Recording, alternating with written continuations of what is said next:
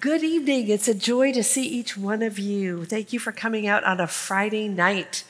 And our topic for this weekend, I titled it Fighting Fear from Philippians, which is, yes, I like alliteration. I do. And so we are going to be talking about fighting fear. I don't know if you have heard, a lot of studies have been done that show fear and anxiety and worry are on the rise. This is something that a lot of people are struggling with, and I think maybe in particular, a lot of women are struggling with.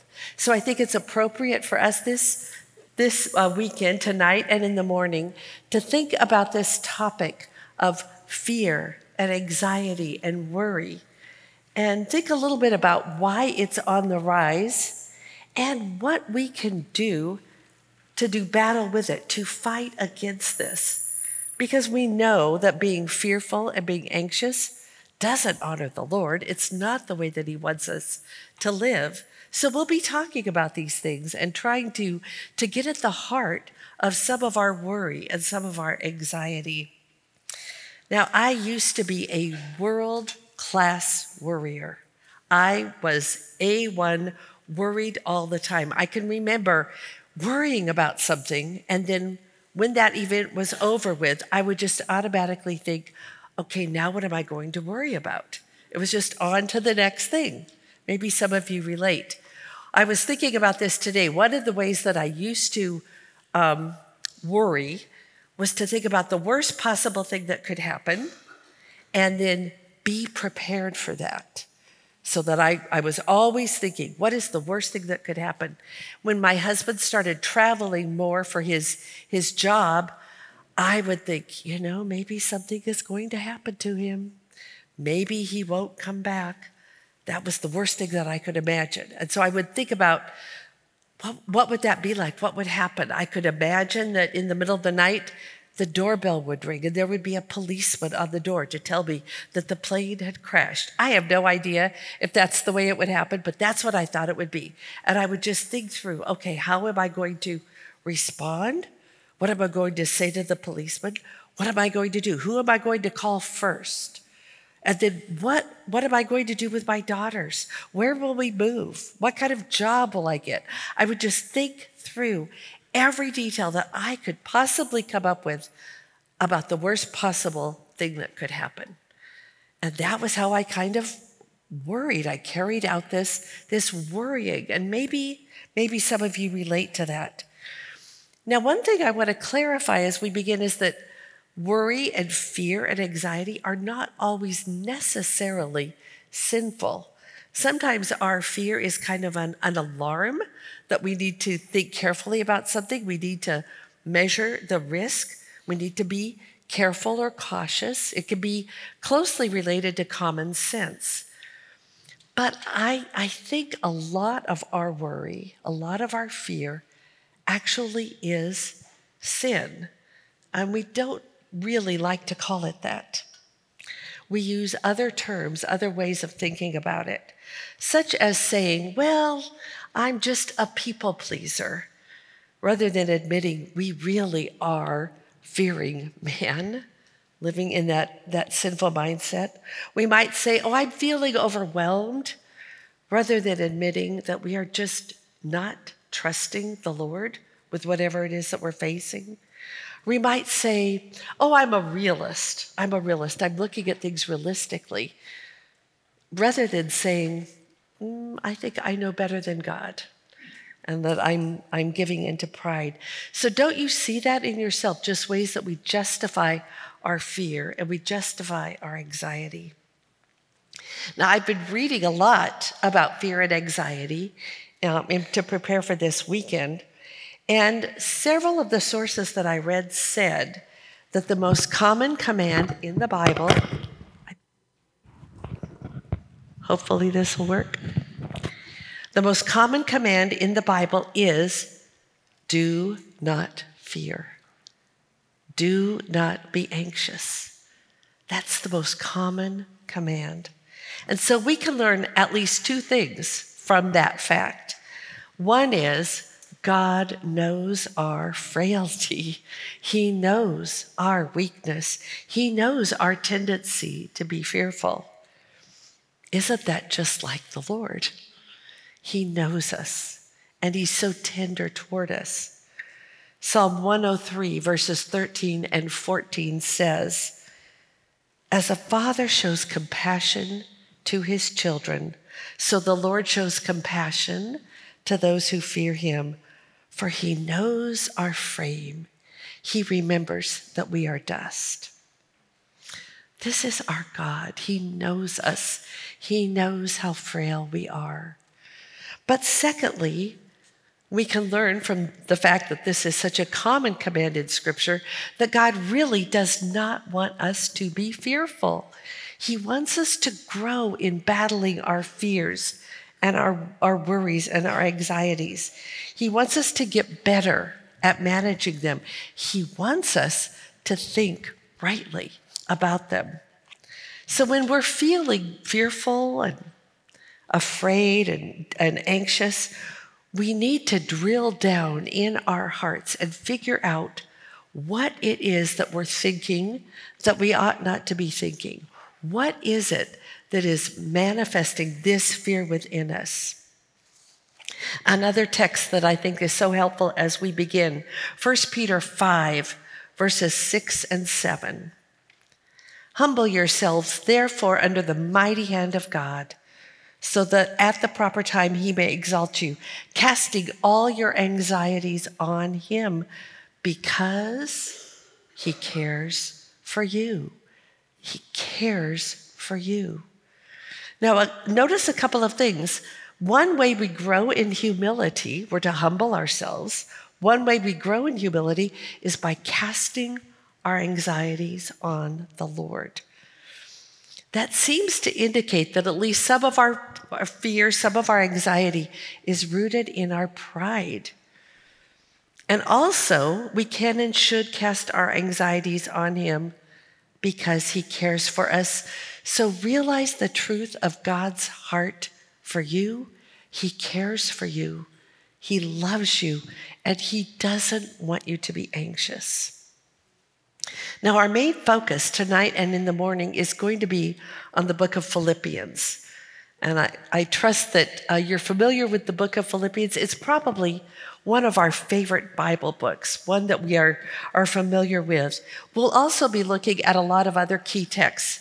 It's so funny. The Lord is just so kind.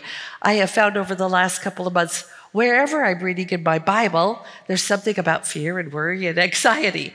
So we're going to be looking at a lot of texts. Also, a lot of books that I've been reading have things that are just so helpful. We're going to be sharing some quotes as well. Now, when we think of Philippians, we usually think of the word joy, right? That's a common theme, a word that we read. And that's appropriate. It's a theme, and Philippians was written in this context of instructing us to cultivate joy. But cultivating joy and battling fear are kind of two sides of the same coin, aren't they? There were some difficult things going on for the believers in Philippi, things that were tempting them to be fearful and anxious. Apparently, they were undergoing some kind of persecution, as we read at the end of chapter 1. They were dealing with some false teaching in their midst, as we read in chapter 3. And there was conflict among the believers in the church, as we read in chapter 4. And in addition to all this, their beloved Paul was in prison. And from prison, he wrote these new believers, and he was discipling them. He did not want them to be fearful. And he, or the Holy Spirit guiding Paul's words, doesn't want us to be fearful. So let's look carefully at this familiar book and think about fear. The verse that I chose as our key verse is Philippians 1, 27 and 28, if you want to turn there. Philippians 1, 27 and 28, where we read, "Only let your manner of life be worthy of the gospel of Christ, so that whether I come and see you or am absent, I may hear of you that you are standing firm in one spirit, with one mind, striving side to side for the faith of the gospel, and not frightened in anything by your opponents. So there's several things in this verse. We won't take time to point out everything, but notice one way that our manner of life is to be worthy of the gospel of Christ is that we're not frightened in anything by our opponents. In this first session, we're going to look at a few indicatives from the book of Philippians. Indicatives are statements that are true facts. Theologically, indicatives usually denote who we are in Christ. They state true facts about our standing in Christ. These are glorious, life-transforming truths, such as we are justified, we are adopted, we are reconciled, these glorious truths. We're going to look at 5 key indicatives that are found in Philippians, 5 facts about who we are in Christ. We'll talk about the significance of each one and then look at a principle from each one that helps us battle our fear. In our session tomorrow morning, the first session, then we'll look at a number of imperatives or commands from the book of Philippians and also from some other texts that will give us focus as we engage in this battle with our fear. And then in our last session tomorrow morning, we will think about implications for living this out, that our manner of life may indeed be worthy of the gospel of Christ. But first, let me take a minute and review the gospel with you. These indicatives, these statements of true facts about who we are in Christ, are directed to people who are trusting in God alone for the forgiveness of their sins and the hope of eternal life. These glorious truths are applicable to people whom God has called to himself, people whom God has opened blind eyes and brought spiritual life to dead hearts. This is for those of us who believe that Christ died for our sins, that he rose again, demonstrating his power over sin and death. It is for people who have turned away from trusting ourselves and our own feeble efforts to do good and to be good, and are trusting in Christ's finished work on the cross, clothed in his righteousness alone, faultless to stand before the throne. So if that's your heart tonight, then these indicatives are true of you. So I hope you'll find them encouraging. All right, 5 indicatives. Number 1, you are being conformed to the image of Christ. You are being conformed to the image of Christ. If you are a believer in Christ, you are one to whom God has committed himself to conform to the image of Christ. Isn't that remarkable? God himself is committed to make each one of us more and more like his beloved Son. And I think this has to do with those foundational fears, those kind of existential questions we have, like, who am I? What is life all about? What's the purpose? What's the meaning? Why am I here? What is my purpose in life? Those foundational fears that could just beset us in the middle of the night. And this is so helpful to us. What really matters is that we are being conformed to the image of Christ. Where do we see this in Philippians? Philippians 1:6, where we read, "And I am sure of this, that he who began a good work in you will bring it to completion at the day of Christ Jesus." God who began a good work in you will complete it.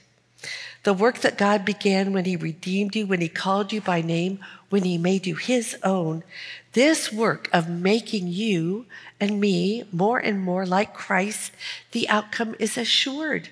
It's 100% guaranteed. Isn't that glorious? What hope, what sense of purpose that gives us.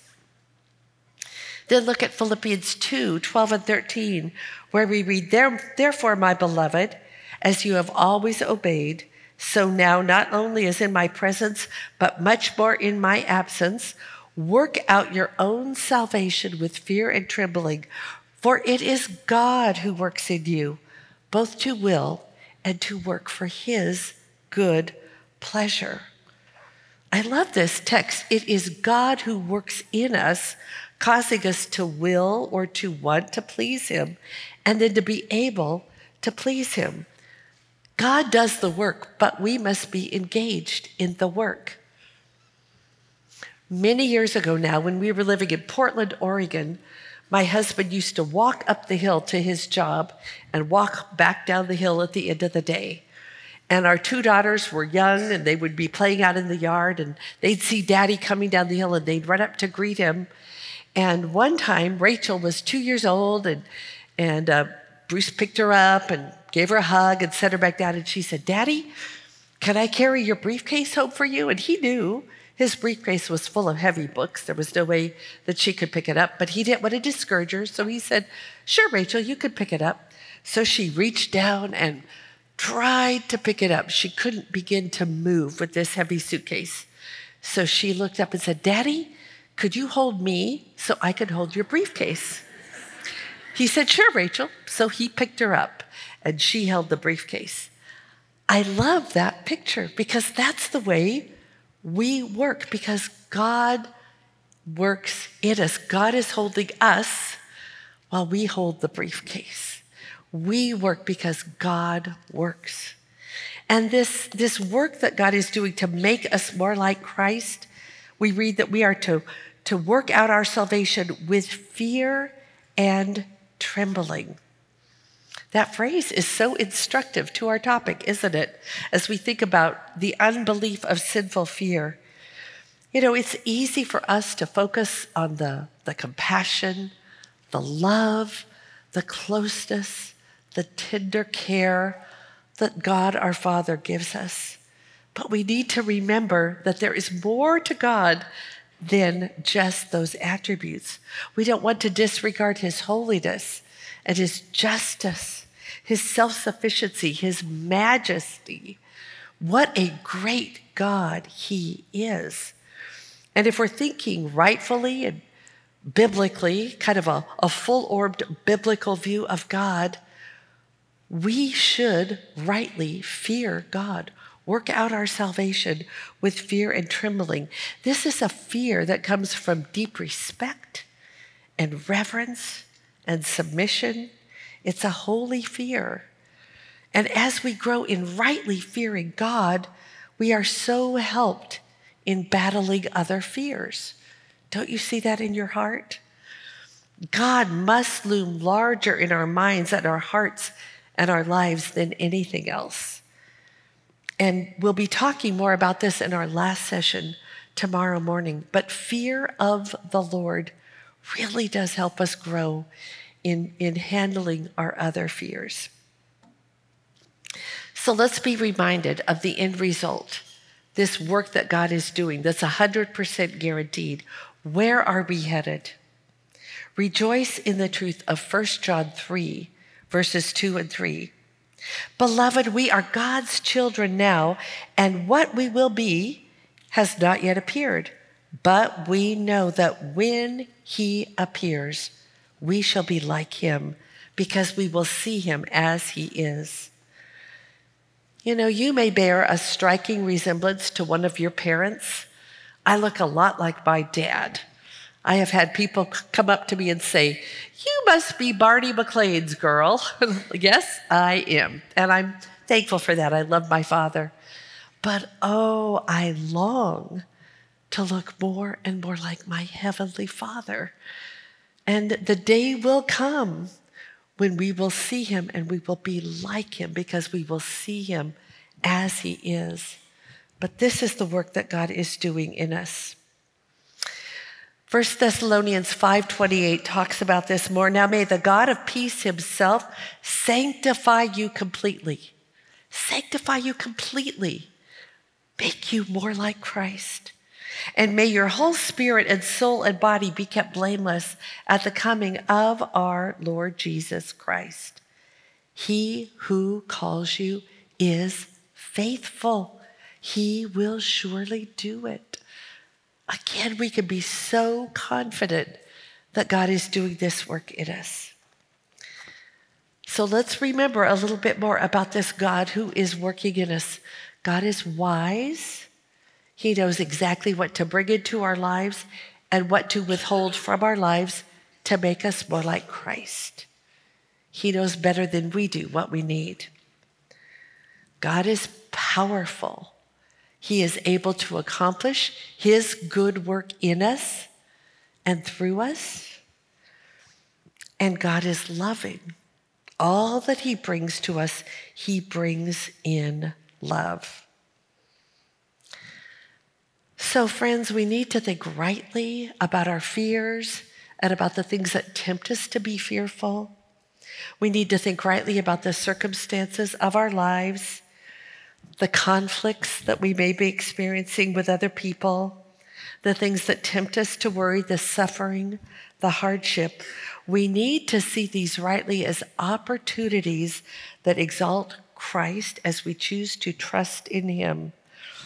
And God is so faithful to bring along circumstances that expose ways in which we're tempted to trust in ourselves and to help us realize how desperately we need to trust in him. Elizabeth Elliot says, you'll see this on your handout, God will not protect you from anything that will make you more like Jesus. God brings into our lives whatever it is that he knows will make us more like Jesus. So we don't have to be fearful. We can trust him. So here's our principle for battling fear. Whatever happens in your life, you can be confident that God is at work, doing what he knows is needed to make you more like Christ. That's the way we need to think about everything in our lives. Our purpose, our meaning, the challenges, whatever God does, he is making us more like Christ. Second indicative, you are a follower of Christ. A follower of Christ. Christ is many things to us. He's our Savior. He's our Redeemer. He's our friend, our fortress, our prophet, priest, and king. He's also our example. He left all comfort and convenience and security, trusting the will of his Father for what he was called to do. While remaining fully God, he gave up many rights and privileges of deity, submitting himself to the Father, even unto death on a cross. And I think this indicative helps us think about our fear that we often have of giving up control. Giving up control. So let's look at this a little more. Philippians 2, verses 5 through 8. We see this example of Christ. Have this mind among yourselves, which is yours in Christ Jesus, who, though he was in the form of God, did not count equality with God a thing to be grasped, but made himself nothing, taking the form of a servant, being born in the likeness of men, and being found in a human form, he humbled himself by becoming obedient to the point of death, even death on a cross. Let's think for a bit about what Christ did in the incarnation when he came to earth. He willingly left the blissful perfection of heaven, the sweet fellowship of the Trinity. He went from the highest height to the lowest depth. He gave up the rightful exercise of his deity and clothed himself in the limitations of humanity. And then he lived out his life on earth in submission to his Father. He always obeyed the will of his Father. He did what the Father asked him to. He spoke as the Father directed. He yielded control of himself to the Father. I picked out just a couple of verses from the Gospel of John that demonstrate this. John 4:34, Jesus said to them, "My food is to do the will of him who sent me and to accomplish his work."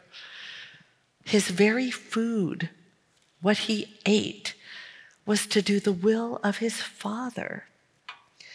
John 8:28 and 29 we read, Jesus said to them, when you have lifted up the Son of Man, then you will know that I am he, and that I do nothing on my own authority, but speak just as the Father taught me, and he who sent me is with me. He has not left me alone, for I always do the things that are pleasing to him. And we are called to follow Christ's example, to live in submission, in obedience, in giving up control to our sovereign, reigning Heavenly Father who is with us. Something I regularly remind myself, God is God and I am not. God is God and I am not.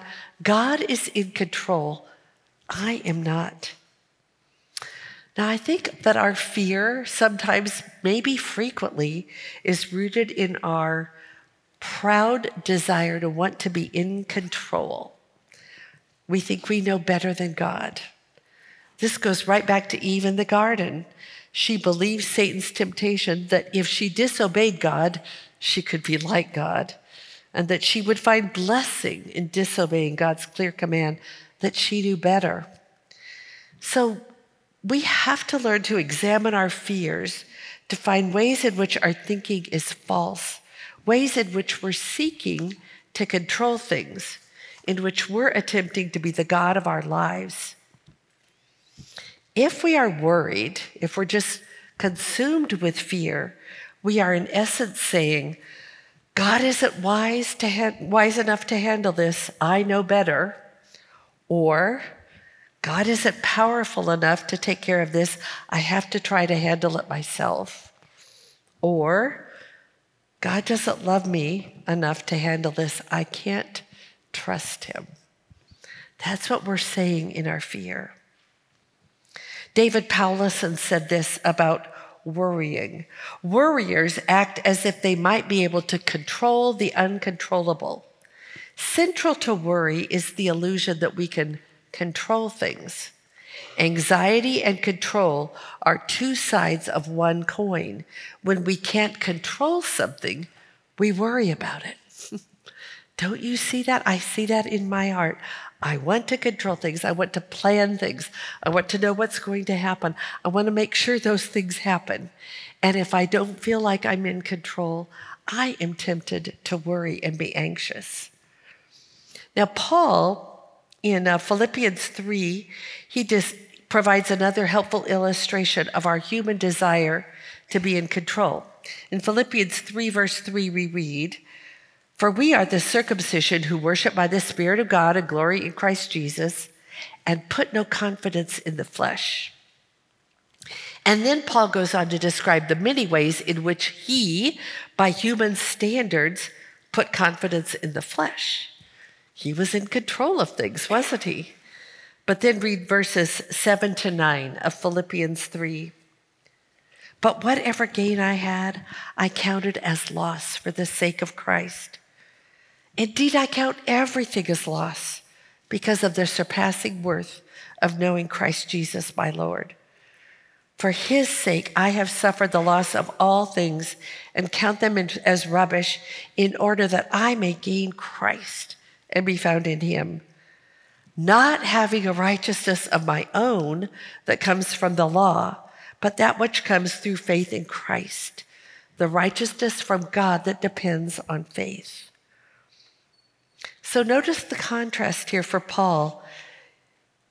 Either we trust in ourselves, our accomplishments, our position, our control, being in control of everything, trying to manage, or we trust in the righteousness from God that depends on faith. As we grow as Christians, by God's grace, we will be weaning ourselves away from seeking our own control, our own sense of ruling over things, of being in charge. And we will learn more and more to bow our knees in submission to our Heavenly Father. We will be seeking to yield control of our lives to the one whom we worship. And this will have a huge impact on the way that we battle our fear and our worry and our anxiety. God is worth trusting in. He's reliable. We can depend upon him. We can yield up our attempts to have control and yield ourselves to his perfect, wise control. So our principle for battling fear is, as you trust the Lord and submit to his wise and sovereign control, you can be less controlled by fear. All right, number 3. You are God's child under his provision. God assures us that he will provide all that he knows we need. And this has to do with a fear of lack of provision. In Philippians 4, verses 11 to 13, Paul talks about learning in whatever situation I am to be content. I know how to be brought low, and I know how to abound. In any and every circumstance, I have learned the secret of facing plenty and hunger, abundance and need. I can do all things through him who strengthens me, and my God will supply every need of yours according to his riches in glory in Christ Jesus. So we can be so encouraged by Paul's example. He has learned to be content, to trust God's provision. This is a process for all of us, to learn to trust God to meet our needs. And he so wisely, regularly brings new circumstances and situations in which we continue to learn. Learning to trust God's provision must be based on his character, his sovereignty, his wisdom. He knows better than we do what we need, and he is able to provide what we need. He is self-sufficient, and he has all that we need within himself. I'm reminded of Luke 11:13, where we read, "If you then who are evil know how to give good gifts to your children, how much more will the Heavenly Father give the Holy Spirit to those who ask him?" We parents want to give good gifts to our children. Our Heavenly Father knows infinitely more about what is truly good, what we truly need, and he is able to provide it. So I have a quote here on your handout I want to read to you from Phil Ryken's book, Kingdom Come, that I think is really helpful as we think about God's provision for us and how we don't have to be afraid. He writes, "People who seek the kingdom of God and who therefore pray in faith for its coming are set free from anxiety to live with generosity. How unnecessary it is, indeed how absurd it is, for us to be anxious about things that God has promised to provide. Worry gains us nothing, and therefore we are anxious for nothing. In fact, anxiety always subtracts. Worry is a thief. It steals our time. Our thoughts turn to our troubles, and then rather than praying about them or doing the things that God is calling us to do, we waste time worrying about them. Worry steals our rest." Do I get an amen on that? Oftentimes we worry so much in the middle of the night. Isn't it interesting how things look so bleak in the middle of the night? We lie awake at night, anxious about tomorrow, and then we get up too tired to work hard, and this only adds to our anxiety. Worry steals our obedience as it tempts us to other sins like irritability, addiction, and laziness, or on the other hand, overwork. Worry steals our hope as we fear the worst about the future. All kinds of difficulties arise in our minds, most of which will never come to pass. What a sad waste it all is. Worry shrivels the soul, robbing our joy, leaving us ill-equipped to face the spiritual and emotional challenges of each new day. Few things are as discouraging to our spirit or as destructive to our contentment or as detrimental to our witness as the anxious worries of the troubled heart. Jesus tells us not to be afraid, but to seek his kingdom, sell our possessions, and give to the needy. When the kingdom comes first for us, we are liberated from the grasping pursuit of temporary things. We do not have to worry about what we need anymore, so we can give to others instead. Oh, isn't that helpful instruction? I just find that so good for my soul. It's a quote that I want to return to again and again. So, a principle for battling fear is God calls you to learn to trust his higher, wiser ways and to know that he will provide what you truly need. He knows better than we do what we need. And God is the giver of good gifts. But we need to remember that God defines good. It might not necessarily be what we think of as good, but God knows better than we do. All right, number 4, you are a recipient of grace. A recipient of grace. God has given us grace to believe in Christ and, if necessary, to face affliction and suffering with strength and confidence in him.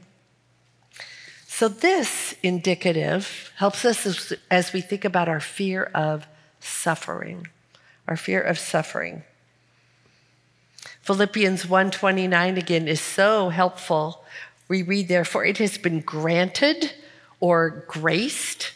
Charis is the Greek word there. It has been granted to you that for the sake of Christ you should not only believe in him, but also suffer for his sake. Suffer for his sake. Oh, how we have to think carefully and rightly and truthfully about this. God graces us with suffering. He gives us suffering that makes us grow. Philippians 3:10 and 11, we read, that I may know him, the power of his resurrection, and may share his sufferings, becoming like him in his death, that by any means possible I may attain the resurrection from the dead. Our suffering connects us to Christ in a profound way. He suffered for us, and we suffer for him. It makes us more like him. The verses we read a moment ago about contentment and getting along in different circumstances, Paul writes, both of having abundance and suffering need. I can do all things through him who strengthens me. Yes, we can trust God to meet our needs, but he doesn't always provide all that we want. He knows better than we do what we need, and he may know that we need to do without, to suffer need in order to grow in trusting him. A few additional texts I want to mention. Matthew 5:10 through 12. Blessed are those who are persecuted for righteousness' sake, for theirs is the kingdom of heaven. Blessed are you when others revile you and persecute you and utter all kinds of evil against you falsely on my account. Rejoice and be glad, for your reward is great in heaven, for so they persecuted the prophets who were before you. Look at that again. Blessed are you when others revile you and persecute you and utter all kinds of evil against you falsely. When we think about experiencing that kind of situation, I don't think we automatically go to the next phrase, rejoice and be glad, right? We're fearful of that kind of suffering. Someone recently said that in other cultures, Christians are afraid of a raised fist. In our culture, we're afraid of a raised eyebrow. And that's true. At least it has been true. Now, things could be changing. We may be looking at more profound suffering here in this culture.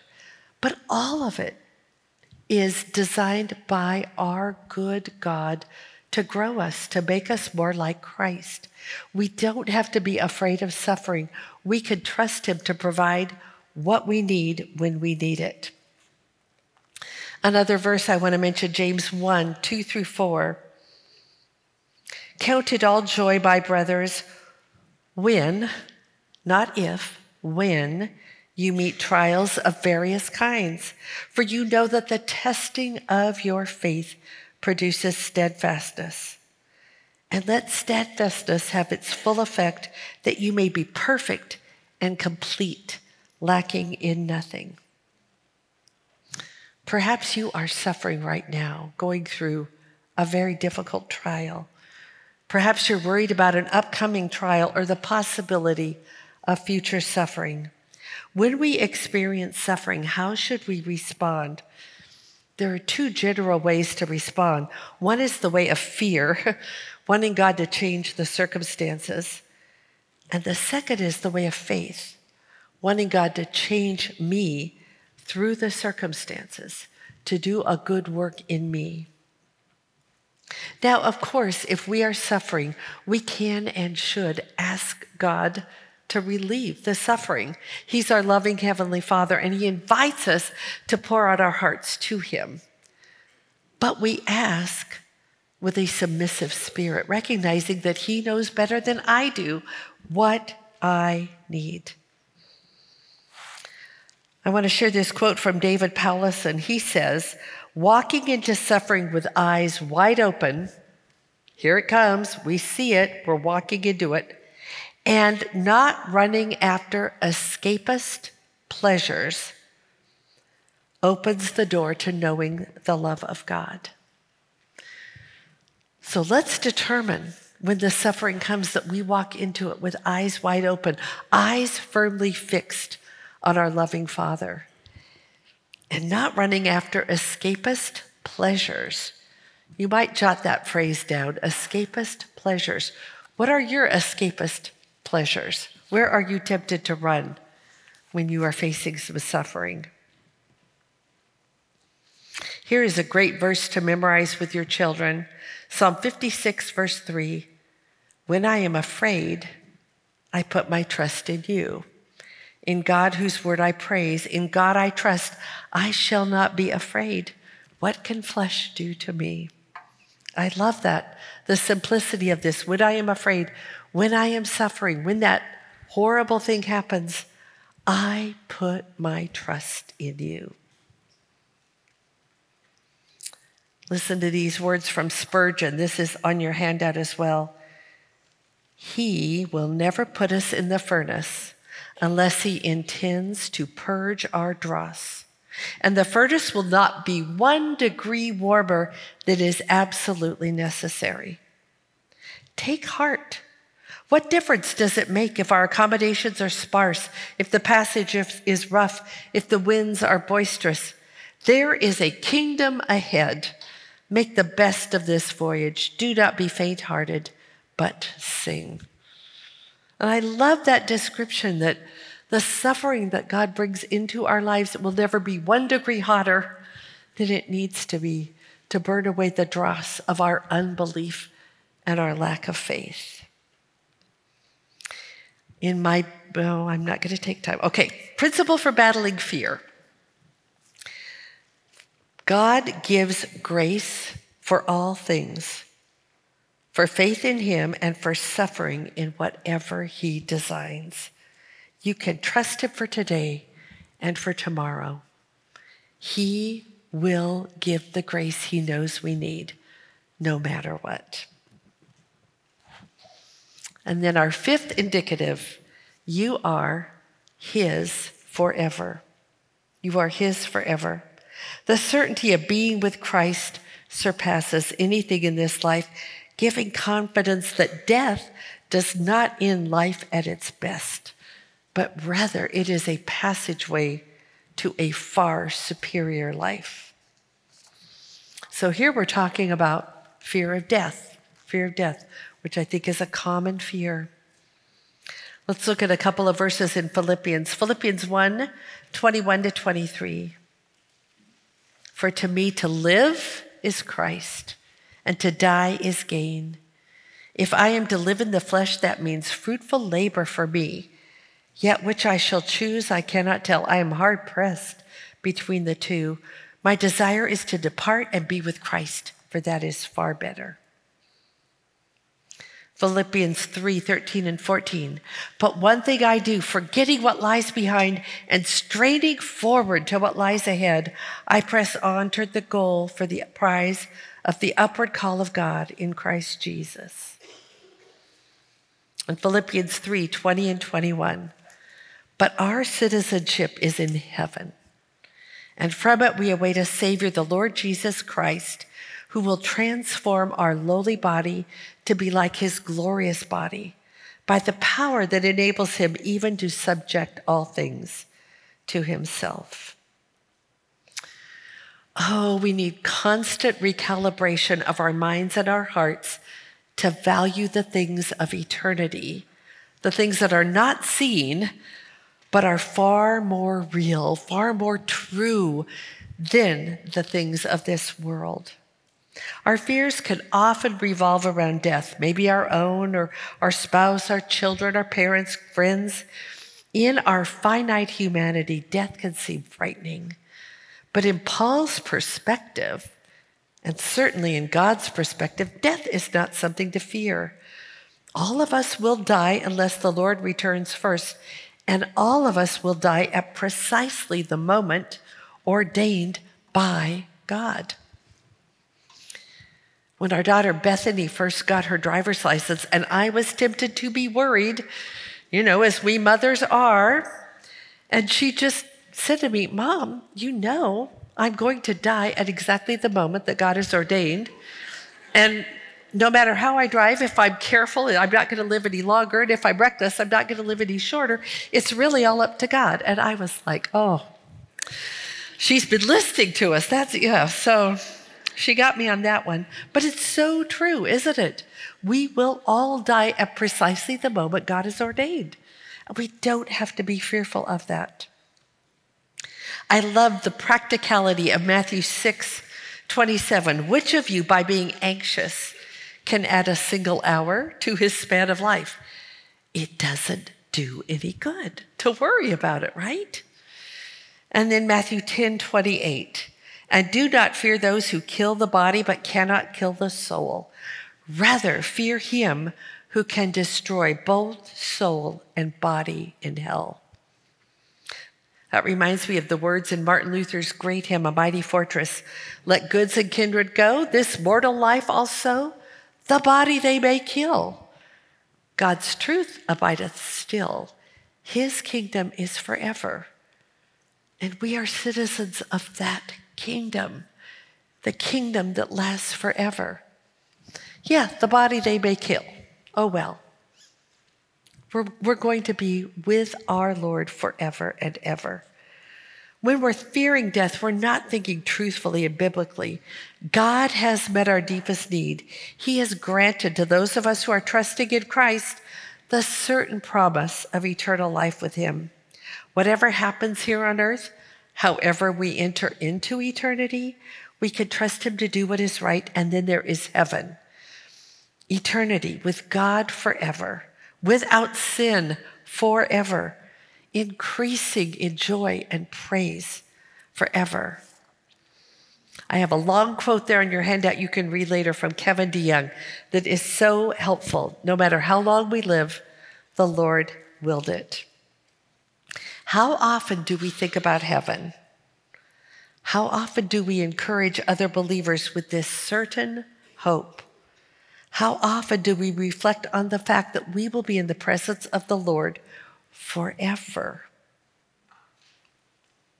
Romans 8:18 reminds us, for I consider that the sufferings of this present time are not worth comparing with the glory that is to be revealed to us. I think that's the only time when comparing is mentioned in a positive way. We're not to compare ourselves with others. This is I won't even go there. That we could spend too much time there. I'm sorry. But I think that's so interesting. We are not to compare what is happening here on earth, no matter how hard it is, with the glories and the beauty and the certainty of what we have in heaven. All of this will fade so quickly. One of my favorite quotes is, death begins a wicked man's hell, but it ends a godly man's hell. Death begins a wicked man's hell, but it ends a godly man's hell. Isn't that so true? Even if your life is so difficult here on earth, you're suffering, it will be over, and then there will be forever with the Lord, and all of this will fade. It's not worth comparing. So our principle for battling fear: no matter what happens in your life, including the way it ends, your eternal and ultimate destiny is secure in Christ. The things of this world, whether pleasurable or difficult, are temporal and short term. This is something that I've noticed about getting older, and I love it. I'm calling it the equilibrium that comes with aging. I enjoy life. I enjoy gifts from God's hand, but I don't get quite so about it, and I don't get so devastated by the hard things. There's just kind of an equilibrium, an evening out of things, because eternity is right there. We're almost there. And so the things of this world just really do fade in their importance, in the hardship, in the impact that they have on me. So may God encourage each one of us as we reflect on these truths from the book of Philippians about who we are in Christ and about the confidence that that gives us to battle sinful fear and anxiety. Let us remember and rejoice in these facts. We are being conformed to the image of Christ. We are followers of Christ, walking in submission to God's higher, wiser ways. We are God's children under his provision. We are recipients of grace no matter what suffering we experience, and we are his forever. May these true facts, these weighty truths, calm our minds and ground our souls, that we may live less in fear and more in faith. Please pray with me. Father, we thank you for these glorious truths from your word. We thank you that they are true, reliable, and dependable. And we thank you for the glimpses we have seen this evening of your character. Lord, help us trust and fear you and fear everything else less. We pray by your grace, for your glory and for our good, we pray. Amen.